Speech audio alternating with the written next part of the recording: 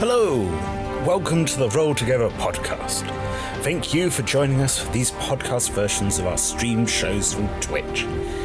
You can always find our schedule of upcoming shows at twitch.tv/rolltogether/schedule. Please do leave a review, and we look forward to adventuring together. Adventure!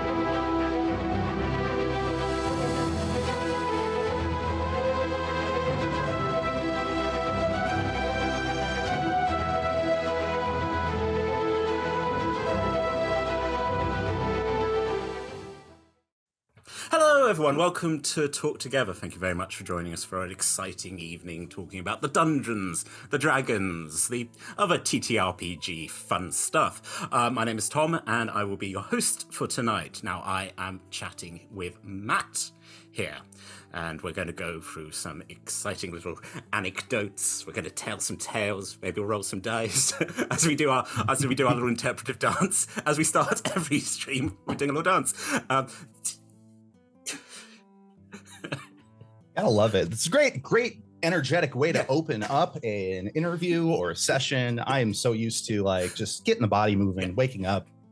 It's like playing drama games. It's just okay, exactly. We're going to play some improv games. And then again, if you're doing streaming, so you died in the last session. Very, very different energy going on here.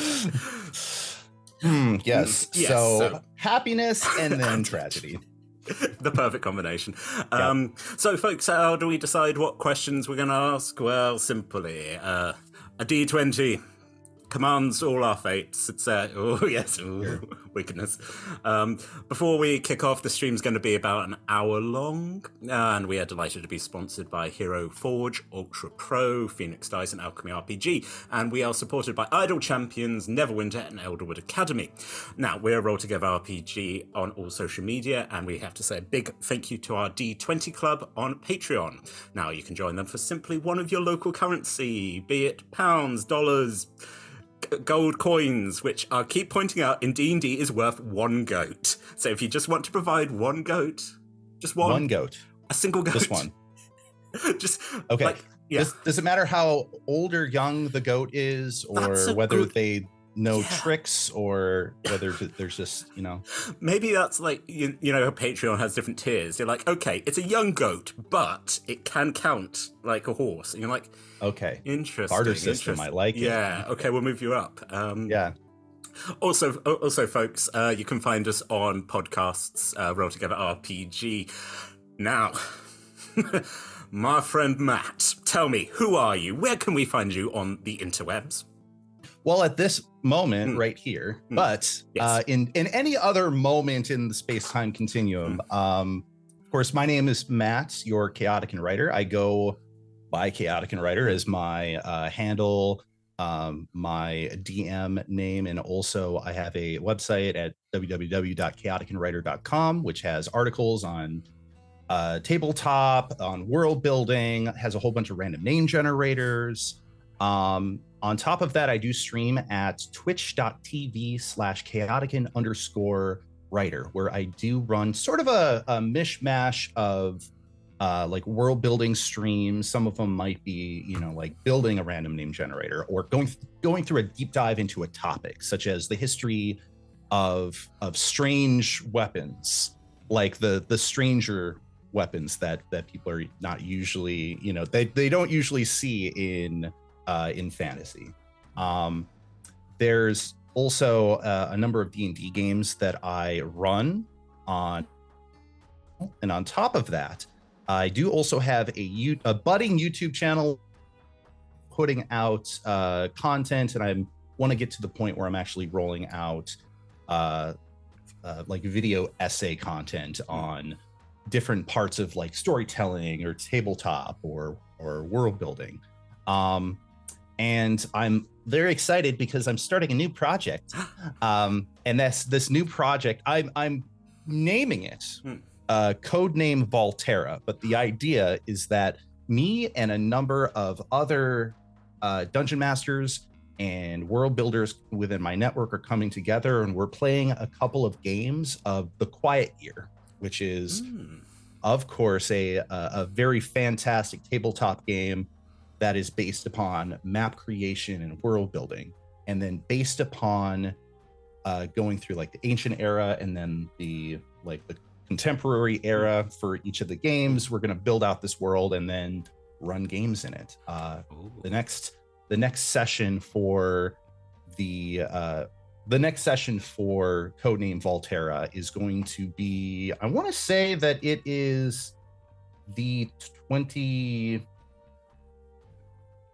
Oh, I have to double check that. I actually need to. Dear. What is time, though? What is time? Yeah. If it helps you, today's the 14th. So today is it the 4th? No, it's the 7th. Matt, it's definitely the 14th today. You're right. Today. How could I not know this? It's important to keep in track of these things. Well, you're looking at the macro. You're like thousands of years. You can't focus on whether it's a Tuesday or a Friday. It's complicated. Right. Yeah. I mean, ultimately, at this point, I mean, given the data that everyone is viewing this fantastic interaction, the next session for Codename Volterra will be July 16th, 12 p.m. Central Time at twitch.tv/Chaotican_writer. So feel free to check it out in a couple days. It is going to be exciting. We are on the latter part of the game, and the material we came up with already is awesome. So you'll be able to get kind of a sneak peek of what that looks like. Amazing. And again, such an exciting way to world build, rather than usually when someone's like, there's a temple, cool, to which god? Well, yeah, that's a really interesting question. But amazing. This all sounds incredibly exciting stuff, and world building, storytelling. I'm excited for it. Looking forward to seeing it. Let's just begin with the rolling of the dice to work out what path we shall travel down. That is a 12. This is lovely. Why are TTRPGs important to you? Absolutely. That's a good question. So, TTRPGs are, to me, an excellent vessel of activity that combines, storytelling, all sorts of rogue creative outlets, whether it's, art or drawing or, improv acting. And on top of that, brings in a number of people together to experience something that they get to live out in real time as individual characters. And, depending upon the game and the setting, they get to express themselves in all sorts of different ways and really tap into what it's like to be this character that they've crafted meticulously. For the game masters and dungeon masters, it's an opportunity to host a social engagement where all of these people are, converging upon a singular, not necessarily singular, but a structure of creation that everybody gets to share, and it's just this budding plant of memory, like making all sorts of awesome memories, that is to say. And the thing is like, there's something truly profound about getting a bunch of people in the room. And I believe there's some deep amount of personal growth that comes from the practice of playing TTRPGs. It's very therapeutic. It is definitely strengthening of, your critical thinking skills. It is something that allows you to express yourself creatively it's just everything. It's everything in one package, really. Absolutely. I mean, we have to keep saying this isn't therapy. Kind of is therapy though. And again, like just again, it's like cool. We're learning empathy. We're learning, so many skills about like in world, outer world, and then just. Although other skills can be learned, such as lock picking. If you. Oh sure. Yeah. Yes. Yeah. In concept at least. But one thing I would like to say onto that is, the same thing that my like improv that I've been taking improv classes over the past year. And one of the big things that they say during some of these classes is improv is not therapy, but it is therapeutic. Because there is that, there is a bit of that boundary, that you want to be able to bring some of your, you want to bring some vulnerability to it. And you want to experience more of yourself and more of other people. It is not a stand-in for therapy, but therapeutic, and it definitely enriches something that has enriched my life quite a bit and the people around me. I think that's perfectly fair. Where people are like, oh, it's not therapy. It's like, well, it's helped me, and same boat as you, where you're just like, and. I think, as you said, that the lovely thing about you're making memories, which of course is the weird. And I also think that's the thing, like over the last, even sort of post-lockdown, now people get more idea of what these sort of games are like. Because usually it was like, now, if someone's like, I play these games, and then you can just be like, cool, what sort of characters do you play? And they're like, wow. And you're like, cool. Exactly. Conversation started. Yeah. The energy, the fire is brewing just as soon as like you tap into those bits and pieces, because like it's kind of, I don't want to necessarily compare it to a macaroni painting, but like, when you're really you're a youngster, you're super young, you make something, you show it to your parents, and your parents are like, oh, that looks awesome, let's put it on the fridge. It makes you feel good because you invest into it. You kind of do visit a little bit of that childlike, self-efficacy, pouring yourself into tabletop games. And like there is a, even in just little bits of creation of your character or things that you experience, these are little accomplishments almost. Yeah, just like having to explain, you're like, I'm so proud of my elf. They've gone through so much. You're like, yeah. Especially doing something with it being streamed, where you're like, oh, this is an experience I'm sharing with other people. Just like an audience coming in and going, we don't like that you're mean to that person, and I'm like, sorry, I don't like them very much in world. Love them outside, but this is the lovely thing about doing this show. We're having people, you're like, are you enthusiastic about this thing? Yes, I am. I am also enthusiastic about it. Just vibing at the same levels. Yeah. The energy is there. And like, that's also why I just love talking about tabletop and love playing tabletop and geeking out with other tabletop nerds, because like, it's one of those things, the fuel is there. You light a spark and it's gonna, you're going to get into a discussion with that person. You're going to be able to, break the ice and I mean, again, like looking at your introduction, and I will take us off path, like strange weapons. Like what sort of weapons were you talking about, in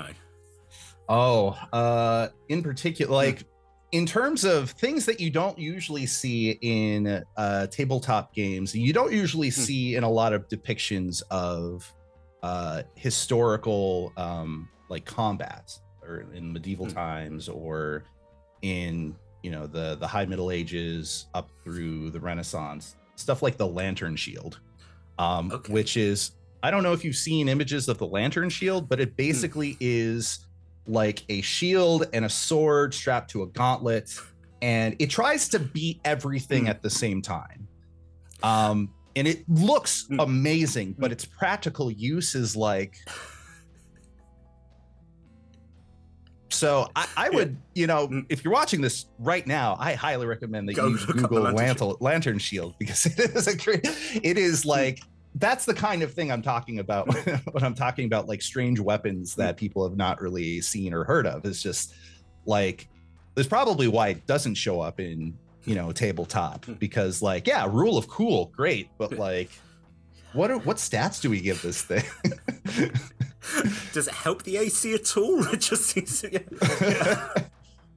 I mean, again, like, historically, it's that fascinating thing as well, like, when muskets started coming in and when armorers were like, okay, right, okay, I can deal with, like, arrows, but just sort of like, yeah, when they're just, like, improvising a little bit and going, don't get shot, is that my advice? Yeah, that seems solid. Yeah. I mean, I've dug a little bit into that as well, just, you know, through kind of the progression of armor through history, and especially when, you know, firearms came into prominence. You know, it was less about carrying a bunch of heavier armors and more about mobility and, you know, making sure that you are able to position yourself in certain locations and not worry too much about trying to block, you know, bullets, because you're not going to be able to. However, funny enough, like flak jackets like they used in World War II, when you really think about it, it was basically it was a vest with a bunch of overlapping plates of metal, very similar to brigantine armor. Okay, yeah.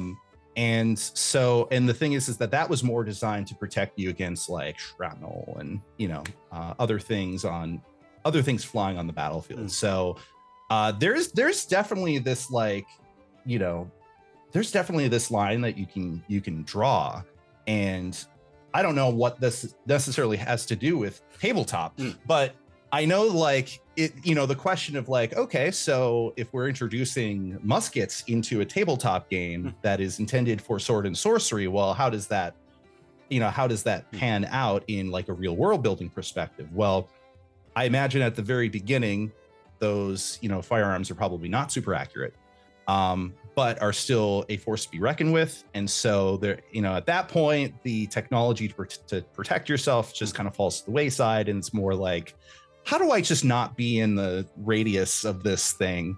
You know, all of those little details are just kind of fun to go through. And I think, like, kind of going down the rabbit hole when it comes to world building, when you add in an element into a world, how does it shape everybody else's approach to things? And that is one example. That's a very combat centric example.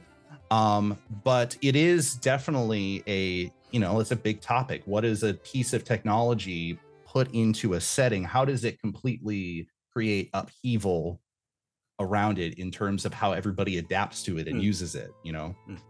On one of our streams, we had, again, as players, New World, we found out they had toilets indoors, and we just decided in Forgotten Realms, we were like, oh, weird.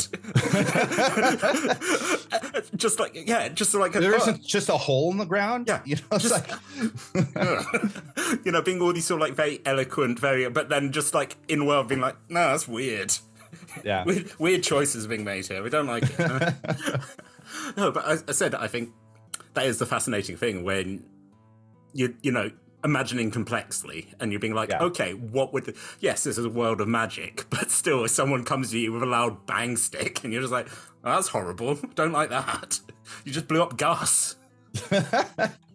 Is a shield spell effective against, you know, against a musket? Ooh. I would imagine so. You're still talking about matter as a projectile.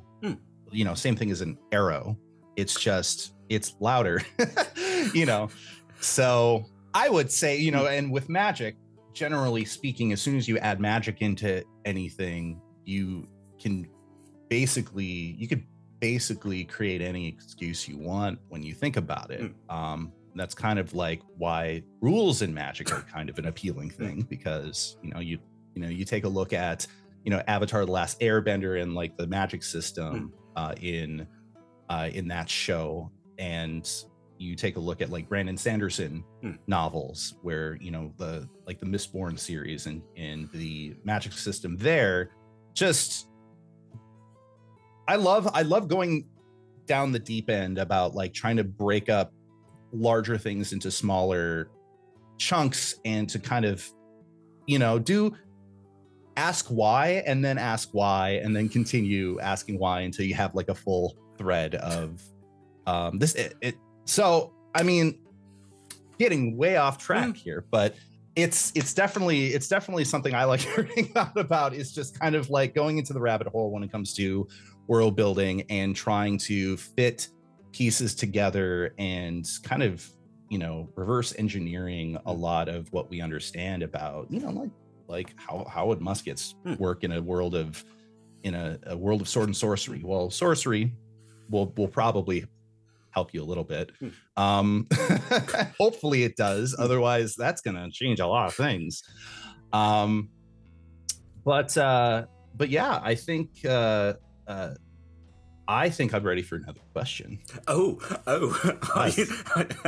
well, good, because I have 19 more.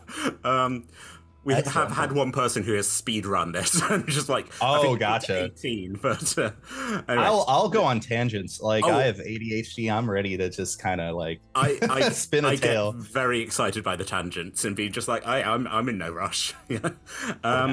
Delightful. So that is that's a 9.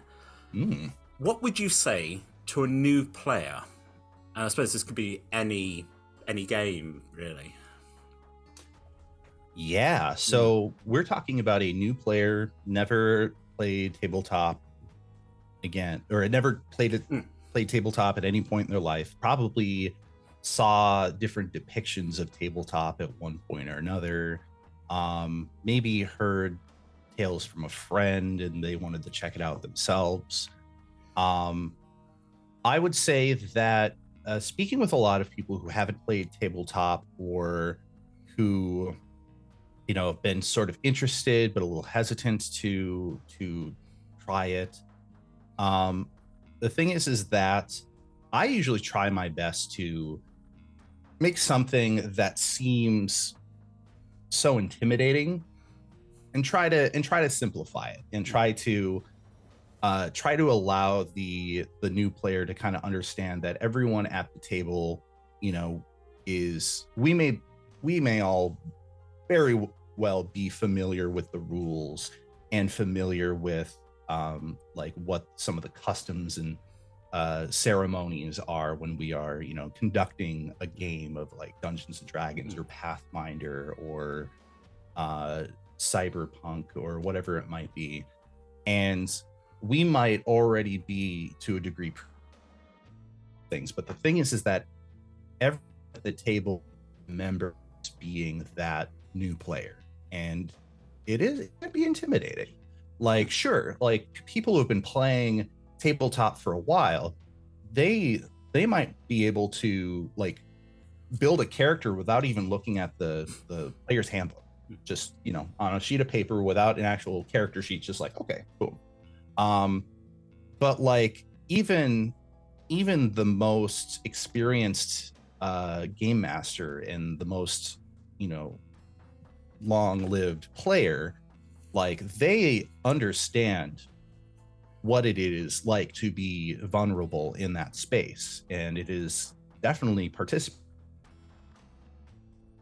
kind of, you know, being vulnerable because you are kind of sharing a bit of your self, and, you know, incrementally as the story goes on and as the experience continues. So I usually try to let new players know, don't be, you know, like, don't be afraid to try things. Don't be afraid to fail, because like there are people at the table who are more than happy to help out, individuals who are more than happy to just kind of, you know, let you know, just kind of very politely, very kindly let you know how the rules are set.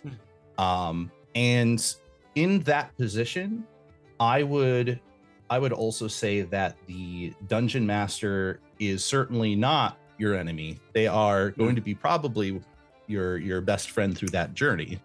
Hopefully you have a good dungeon master who can actually guide you through that journey.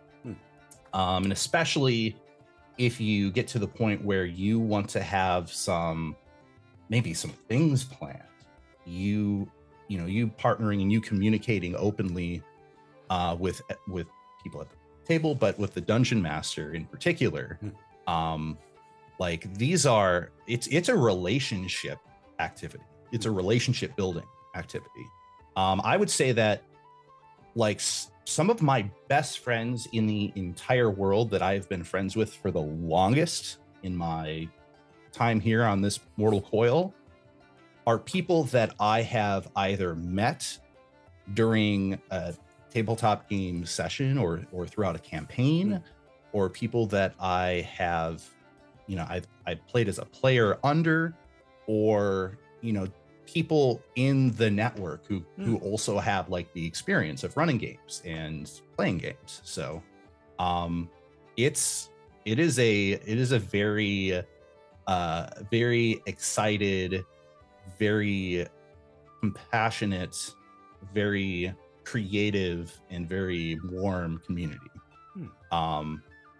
Granted, there will always be people who are less than facilitating. It's, you know, it's important to feel, you know, it's important to feel safe in your group, right? To be safe with the other individuals at the table, and to be safe with the game master as well. And so you know, there might be a little bit of work that's required to kind of figure out which group is best for you. And you know, some of that will come down to the response people at the table and the dungeon master as well. Because, you know, in order to have a fully functioning session, you know, at this table, whether it is a digital table or it is a physical table made of wood or whatever it needs to be, it is a round table with glorious chairs and everybody's wearing armor, or something completely, you know, doesn't matter. Doesn't matter the table. Doesn't matter. Don't get hooked on the table. That's not exactly. Yeah. I've seen a lot of tables, a lot of fantastic tables with TVs in them. But it doesn't matter the table. What it does matter is that you feel, you know, that you are with a group that you feel like you can be vulnerable with. And sometimes it may take a little bit of work to kind of figure out who you fit best with, what table you fit best with. And it is a game of relationships and consent. Absolutely. So as long as those things are kept in mind and you know, those rules are being followed, has the potential of being an amazing experience. Yeah. And again, as you said, it's scary to reach out to people and then being able to go, I would also like to be a part of your... It's like, it's a new friend group thing, isn't it? It's like, you seem cool. Can we be friends? And you're like, yes, I am playing a goblin. You're like, cool. Yeah. About that, because usually if you try to make friends or try to figure out some string of like relation with another person, who, no matter who it is, there's sometimes, unfortunately, is this chunk of like, oh well, you know, we kind of have to go through the small talk and like just kind of like ease in and all of that. Well, the great thing about tabletop is that it throws away all the small talk and fills in the space for you, right? Yeah. You are already getting, you know, exposure to this group and these people at, you know, the table, and you are simulating, you know, stimuli through a character. You know, you are simulating your experience and how you would, you know, approach a character and what you would do during this particular puzzle, or during this particular social engagement, or this combat. You know, you get everybody working and critically thinking at the table together, and that fills in the space for all of that, you know, what would otherwise be confusing. Yeah, like just speed running a friendship. Where you just I guess that's actually perfect. The speed running a friendship. That's actually it. Yeah.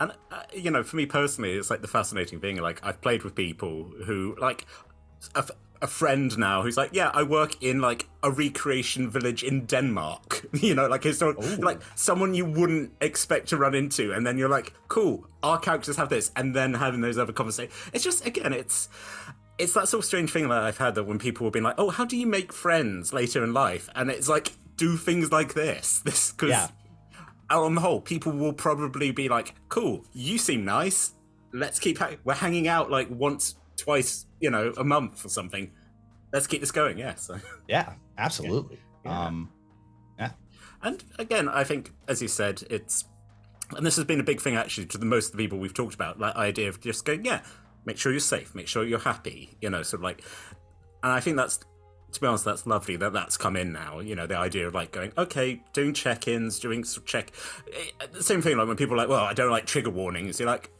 okay, probably not the table for you, or if you, okay, no, same, where you're just like, okay, you go be a murder hobo.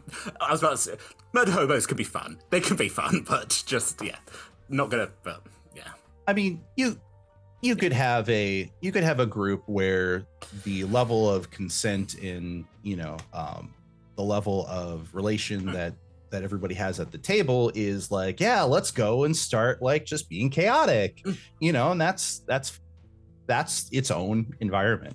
I'm definitely not the kind of person who is, you know, who's all that great about somebody coming to the table and be like, yeah, I don't want to respect boundaries here. And it's like, nah, it's all about the boundaries. They're important. It's kind of mandatory before I even run a game, really. And also the issue that you have, and again, like sort of streaming, when someone's like, yeah, I don't want to do that, you're like, cool, there's no reason my character would want to spend any time with you. You just seem in-world an unpleasant person.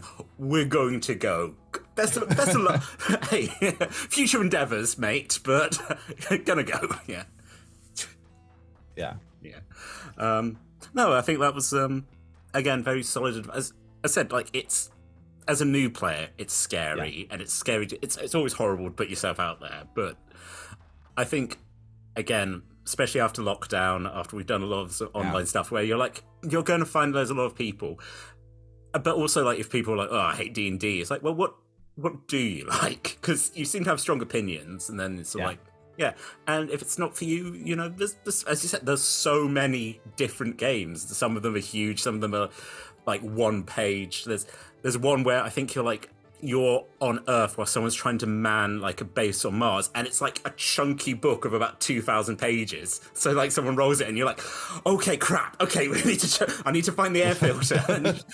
and you're just like, that sounds intense, but also would be really weird to play, especially on stream where you're like, hold on, this is going to take me about 10 minutes to find the right, so much. There's definitely those games where it takes like 4 hours to do 4 minutes of in-game stuff.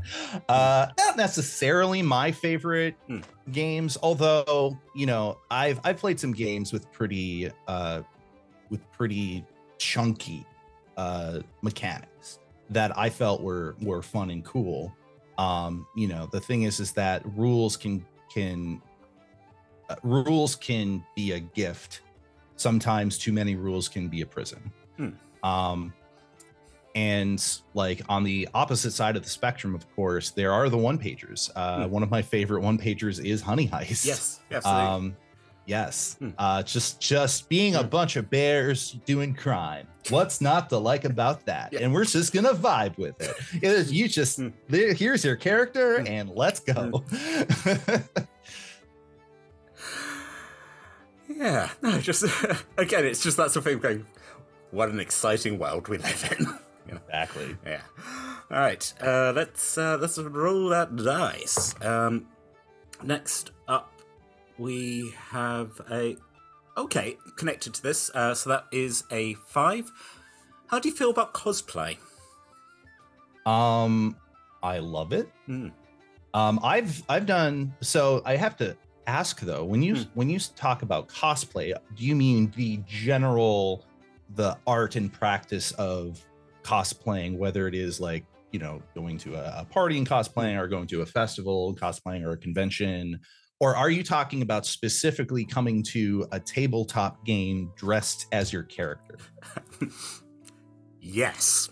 Yes. All right. All of the above. All right. I absolutely love cosplay, and I think this really brings out an entire other bracket of expression. And that is using, garb, makeup, your body language, your body in general to depict, a character from your favorite, one of your favorite IPs, or, a tabletop character that you created and you want to manifest personally. I'm the kind of person that loves going to like Renaissance festivals and conventions and all sorts of other festivals. I recently this year took a trip to Atlanta to go to MomoCon, specifically to go to MomoCon. That was one of my opportunities to go to a larger convention. I'm here in Minneapolis, Minnesota. There are some conventions around here that can become sizable. I know Convergence is a pretty decent one. But I absolutely love going to conventions and just seeing what people come up with. And they can, it could be anything from, very meticulously choosing the right outfit and the right makeup to, I wouldn't even say impersonate, but personalize themselves as a particular character, all the way to huge prop work, like really, like people walking into a convention as the question mark block from Mario, or like stuff like that. And like the thing is that it also exposes other people to IPs they might not be like super familiar with. And the thing is like I've watched a bunch of anime, but I'm not an encyclopedia for anime. But every time I see somebody who is just, above and beyond wearing an outfit of a character from a specific anime, that is an opportunity for me to kind of like ask them about this anime that they're so passionate about, and kind of seeing them once again, flare up and talk about something that they're passionate about. And now I've learned about it. You are as a cosplayer, you are stirring the pot, getting people stimulated and bringing the party, and you are expressing yourself through things that you're passionate in. I love cosplay. I've cosplayed as I think the more prominent cosplay that I've done is basically wearing a Fallout jumpsuit. Nice. And I think behind me, actually, one sec here. No problem. At one point, I was in the need of actually adding a little bit more to my cosplay with the Fallout jumpsuit. I ended up getting a Pip-Boy and adding to some extra decals, and then I realized I should bring in an actual holdable prop with me.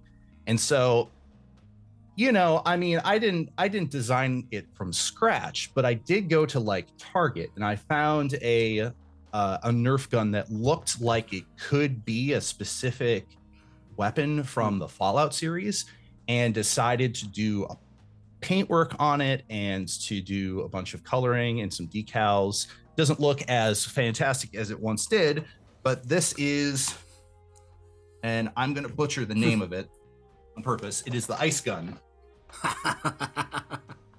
So I ended up using miniature paint to try to really get the kind of gunmetal look of it. And I actually had a little blue light in here that would light up. And so I would just kind of, carry this around and people would recognize it.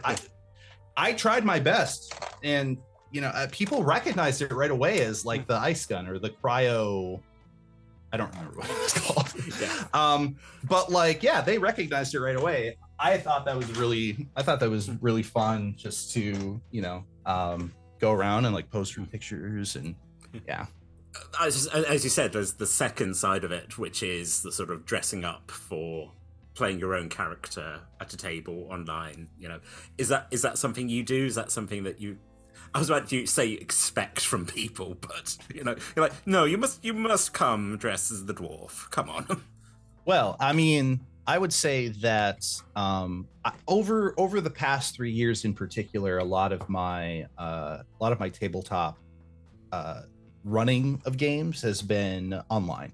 So in that case, in a lot of those instances, it's mainly using reactive image. Some of them with live cam, and I kind of let the participants kind of choose how they want to express themselves or the other. Prior to that, a lot of my running of games was Adventures League at certain game shops around the cities where I'm located. And prior to that, it was a lot of homebrew. I think back when homebrew was sort of the dominant part of my tabletop experience, usually in the beginning, like the first couple sessions, somebody would come in, like dressed up a little bit more like their character. I think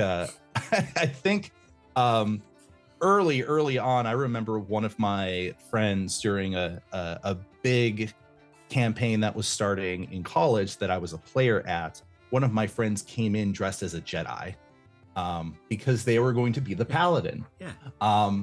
And so they definitely wanted to have, it helped them kind of get into the character and start off strong and, create that vibe.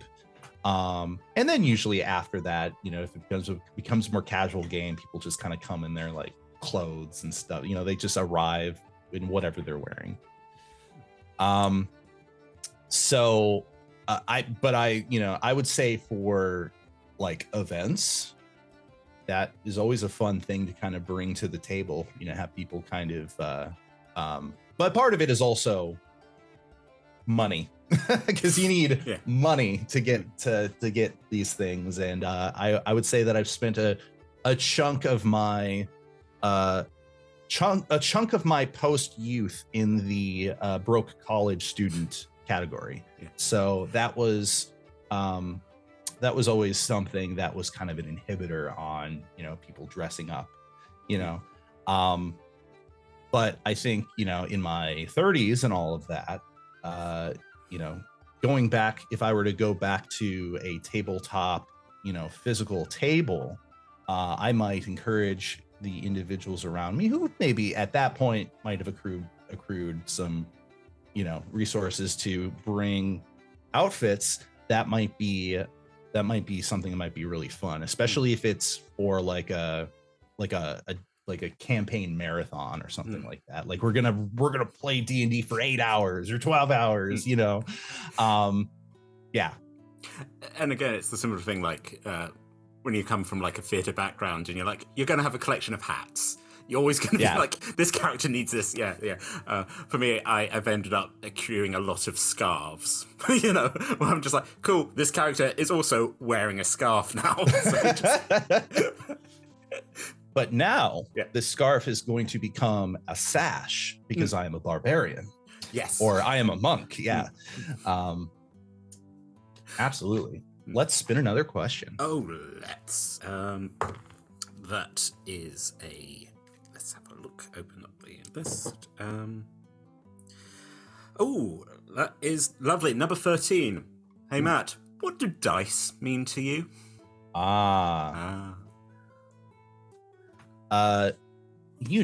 Dice, whether you're newer to tabletop games or you're a longtime player or game master, at some point, you are going to be sitting there with a fistful of polygons, cubes, pyramids, prisms, and you can't help but feel a sense of power and wonder. they could be made of different materials with different finishes, different splashes and hues of color. You will at one point realize that in your hands you are holding pure potential energy.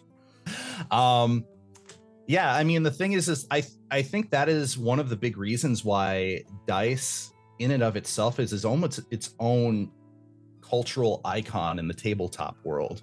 You wouldn't, I mean, you take any like profession or area of art or hobby, and there are tools that are prolific and iconic for that kind of work or that kind of creation.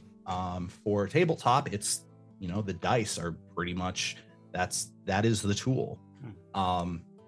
It's like holding a match in your hand next to dynamite. It's like standing at the edge of a steep cliff with a large boulder at your feet, and it's like reaching your fingers towards that first domino, because like, yeah, okay, so there are little shapes in your hand. You roll them, they have numbers. Yeah, it's very, very simple when you really think about it. But when you do really think about it, they're little powder kegs. Yeah. It might go off in a small puff. You know, chances are you're going to be rolling them dozens and dozens of times, perhaps hundreds of times. But when they do go off, they go off big. Yeah. And they create big moments, big memories, big stakes, whether they're epic or catastrophic. And I think a bulk of the memories that happen in tabletop is when, you know, that the dice hit 1 or the dice hit 20, right?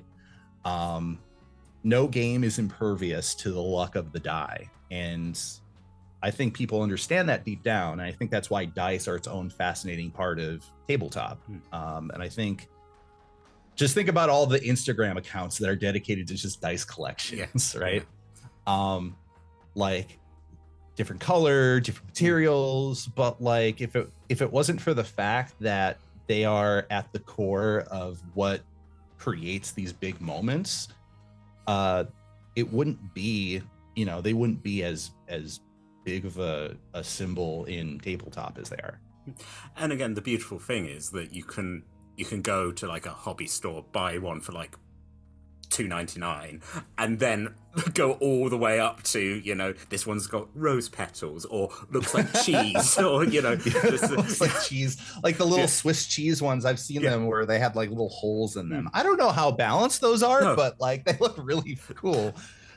But again, I think that would be more for like if you're at a weird tabletop where you're like, here, I've also got the beans dice. You're like, ooh, okay, just yeah. So how about you? Which side are you? Are you superstitious with your dice? Do you put them in the moonlight? Do you collect tons? Tell me more about these dice of yours.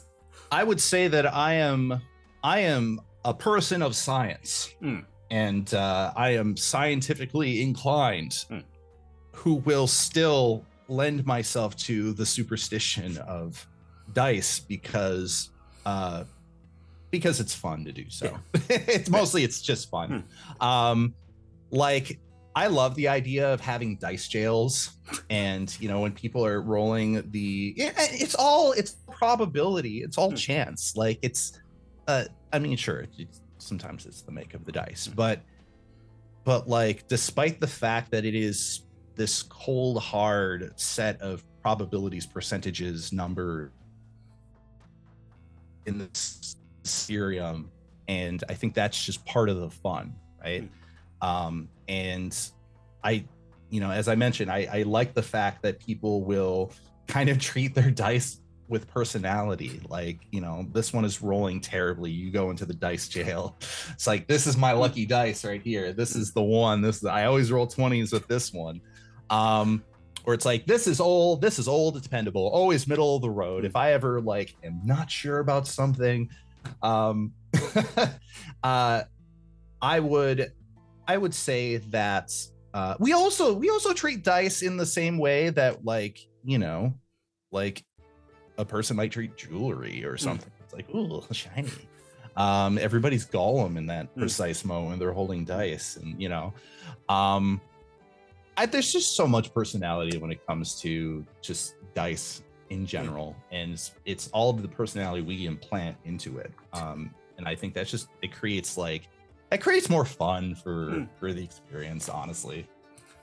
Yeah, it's fun, it's crazy, and again, it's very sweet when someone's like, right, new character, new set of dice. You know, it's sort of like the amount of thought that goes into it, and then they're like, oh, I've color themed it, or I think because they're oceanic, and you're like, yeah.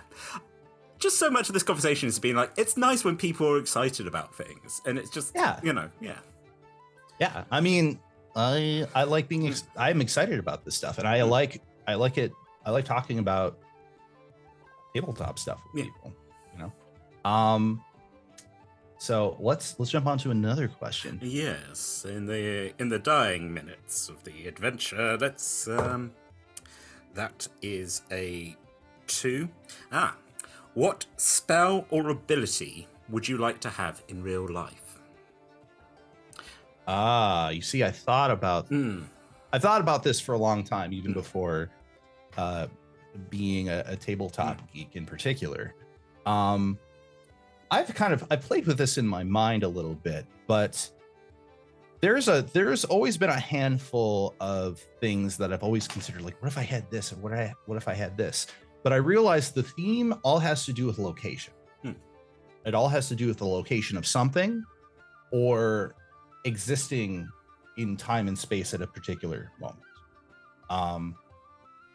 At one point when I was younger, I wanted to be able to just say like a power word of sorts, and be able to kind of see like a flash on my HUD, you know, that's where something is located. Oh, I'll never lose anything ever again. It's like, I wonder where the I wonder where Dwayne The Rock Johnson is right now. Oh, he's not in Hollywood right now. He's over there just for fun, you know. And then there's stuff like time travel, but it kind of rolls up into one of those like more distilled versions of the questions. Like, would you prefer teleportation or flying? Because usually when you like narrow things down into a this or that, then you get some like, you know, reasoning and rationale between them. And that one was always hard for me because flying is all about the journey. It's all about the splendor. It's all about, you know, traveling, you know, being in flight and in progress somewhere and enjoying the experience to get there. And you can show it off. Whereas teleportation, it's convenient. You know, you can just be there, right? You don't have to worry about space time or where you are at precisely. You could be wherever you want to be. But imagine how much you miss out on. And so I guess my ultimate answer to that question is control over space-time. You know, that would be the Tesseract from the MCU. If I had the Tesseract from the MCU, I think that would do it for me. Again, this is the problem that when people like go, but, you know, like flying, it's like, yeah, you can fly, but you're still you. You can't deal with like strong winds or cold. And they're like, oh, we'll give you teleportation. You have to get exactly right, otherwise spliced. And you're just like, that's just mean.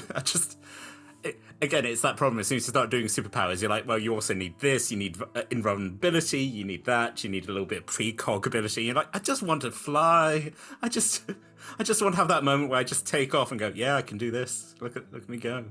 Yeah. Although I feel like, especially with flying, I feel like flying might be simpler than teleportation. Because you're right. With teleportation, you would have to know, you'd have to envision the exact spot in your mind. But of course, if you were watching TV and you were like, oh, I want to be there, boom, then it's easy. But or watching a YouTube video. But it's all high risk, high reward. Flying, there's the little nuances of, you're gonna freeze up there, But of course, if you go high enough in the atmosphere, it'll warm up a little bit again, but you're not going to be able to breathe. So, you know,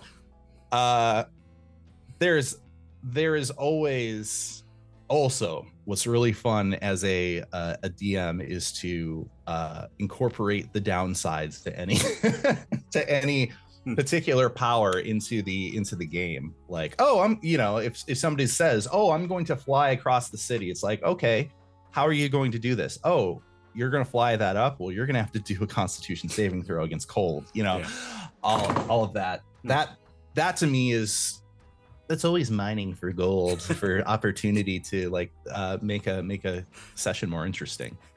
One of the characters I play on stream, winged tiefling.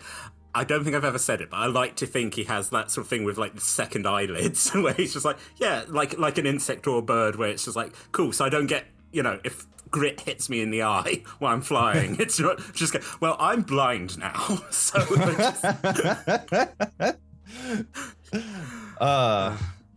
Just again, it was like, what ability would you like? The Tesseract, ultimate power in the palm of my hands. Yeah. All of these abilities come with expensive lessons, unfortunately. Yes. But they can be fun. It'd be fun. As one person's tragedy is another person's comedy. As you just watch someone just implode, and then someone else steps out and go, right, okay, so lessons you need to, when you focus on the area, really focus. Yeah. Exactly. Yeah. Well, amazing. Thank you very much, Matt. This has been a very enjoyable hour. Similar earlier. Anything else you'd like to plug? Sure thing. And I definitely want to let you know, like, I am super appreciative of the opportunity, Tom, to talk about tabletop and to talk a little bit about like dice and, you know, like cosplay and stuff like that. Like that's, yeah, if any of you out there want somebody to just chat and hang out with, you know, you could always find me at twitch.tv/chaotican_writer. I also have the website www.chaoticanwriter.com, where I have articles about world building and tabletop, random name generators, other events to plug. Well, in 2 days from when you are all viewing this, that is to say July 16th, I will be running on twitch.tv/chaotican_writer part 2, that is to say episode 2 of the Codename Volterra The Quiet Year session. We have built a world that is based upon an ancient civilization, highly technological, that is about to hit a cataclysm at the end of the year, and they need to bury their technology and culture in vaults so that people 2 millennia later, during a sword and sorcery part of history, get to open up these vaults and everything goes crazy. So if you want to tune in on that, that is going to be July 16th, 2023 at 12 p.m. Central Time. And overall, just once again, want to say thank you very much, Tom, and thank all of you for watching this fantastic stream. Yes, no, big, again, once again, thank you for having it. Thank you for being here. Thank you for a lovely hour. Once again, it's just nice to talk to passionate people about things they love, really. It's just, yeah. Which most people are. We haven't had anyone who's like, don't really care about TTRPGs. And you're like, then why are you here? I mean, that seems like a mismatch. I would presume somebody would want to say something about tabletop games. Unless they've been like grandfathered in and they're just like, I have to do it. I just don't care. But like, cool, nice. It's like, oh, there has to be something here. How about dice? No. How about cosplay? No. How about creating a character at all? No. Oh, but I really, really do enjoy being on stream in general. Yes. It's like, okay, well, we'll work with that. So I would love to do this again. Feel free to reach out if you ever need somebody to talk more about geekery. by all means. Yes, so everyone, just as we go into the end, thank you very much for joining us. If you have enjoyed us, we're doing Talk Together on Fridays, or Talking is a Free Action, which is our question dungeons where the question lords put characters through various difficult tasks. Usually we learn something about ourselves, and isn't that why we do this? No, we do it for the dice. Also, if you do want to watch D&D, Mondays 6 to 9 p.m. GMT, or British Summertime, which we're currently in as I slowly melt, or Tuesdays. So Mondays are new campaign stuff. So that's Fracture, our long form game, or I actually think there might be a new campaign coming up soon. So everyone just peepers peeled. Ooh, yeah. Put an eye out for that. Yeah.